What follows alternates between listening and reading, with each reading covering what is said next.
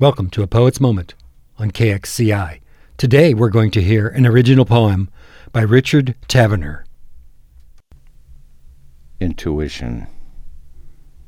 Our mind, if made of wood, could construct its intellect of lumber, cut straight and cured dry to stay that way.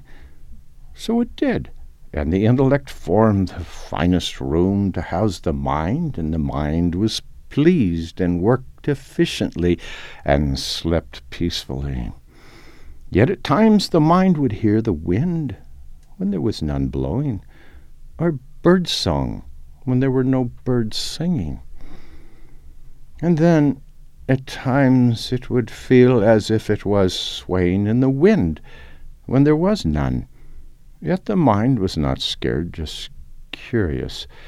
Sometimes the visits were profound, like visions from great heights, or visions of the minuscule, the moments of the merging of the water to the root. The mind asked the intellect to explain it, and though the intellect offered theories and facts, it all remained possibilities and probabilities. After a while, the mind looked forward to these unexplained feelings and beckoned them as if calling out the door to something feral. And one night the mind began singing in a language it knew not, some Aeolian tune that gave great joy, which went on for hours.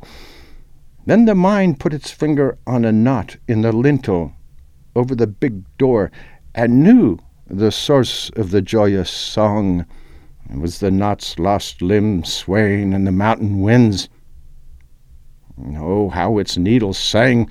Oh, how the forest sang like a choir!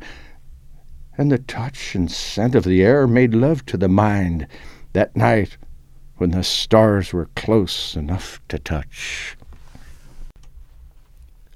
Thank you, Richard, for participating in A Poet's Moment. If you would like to be on A Poet's Moment, send your original poems to poet@kxci.org.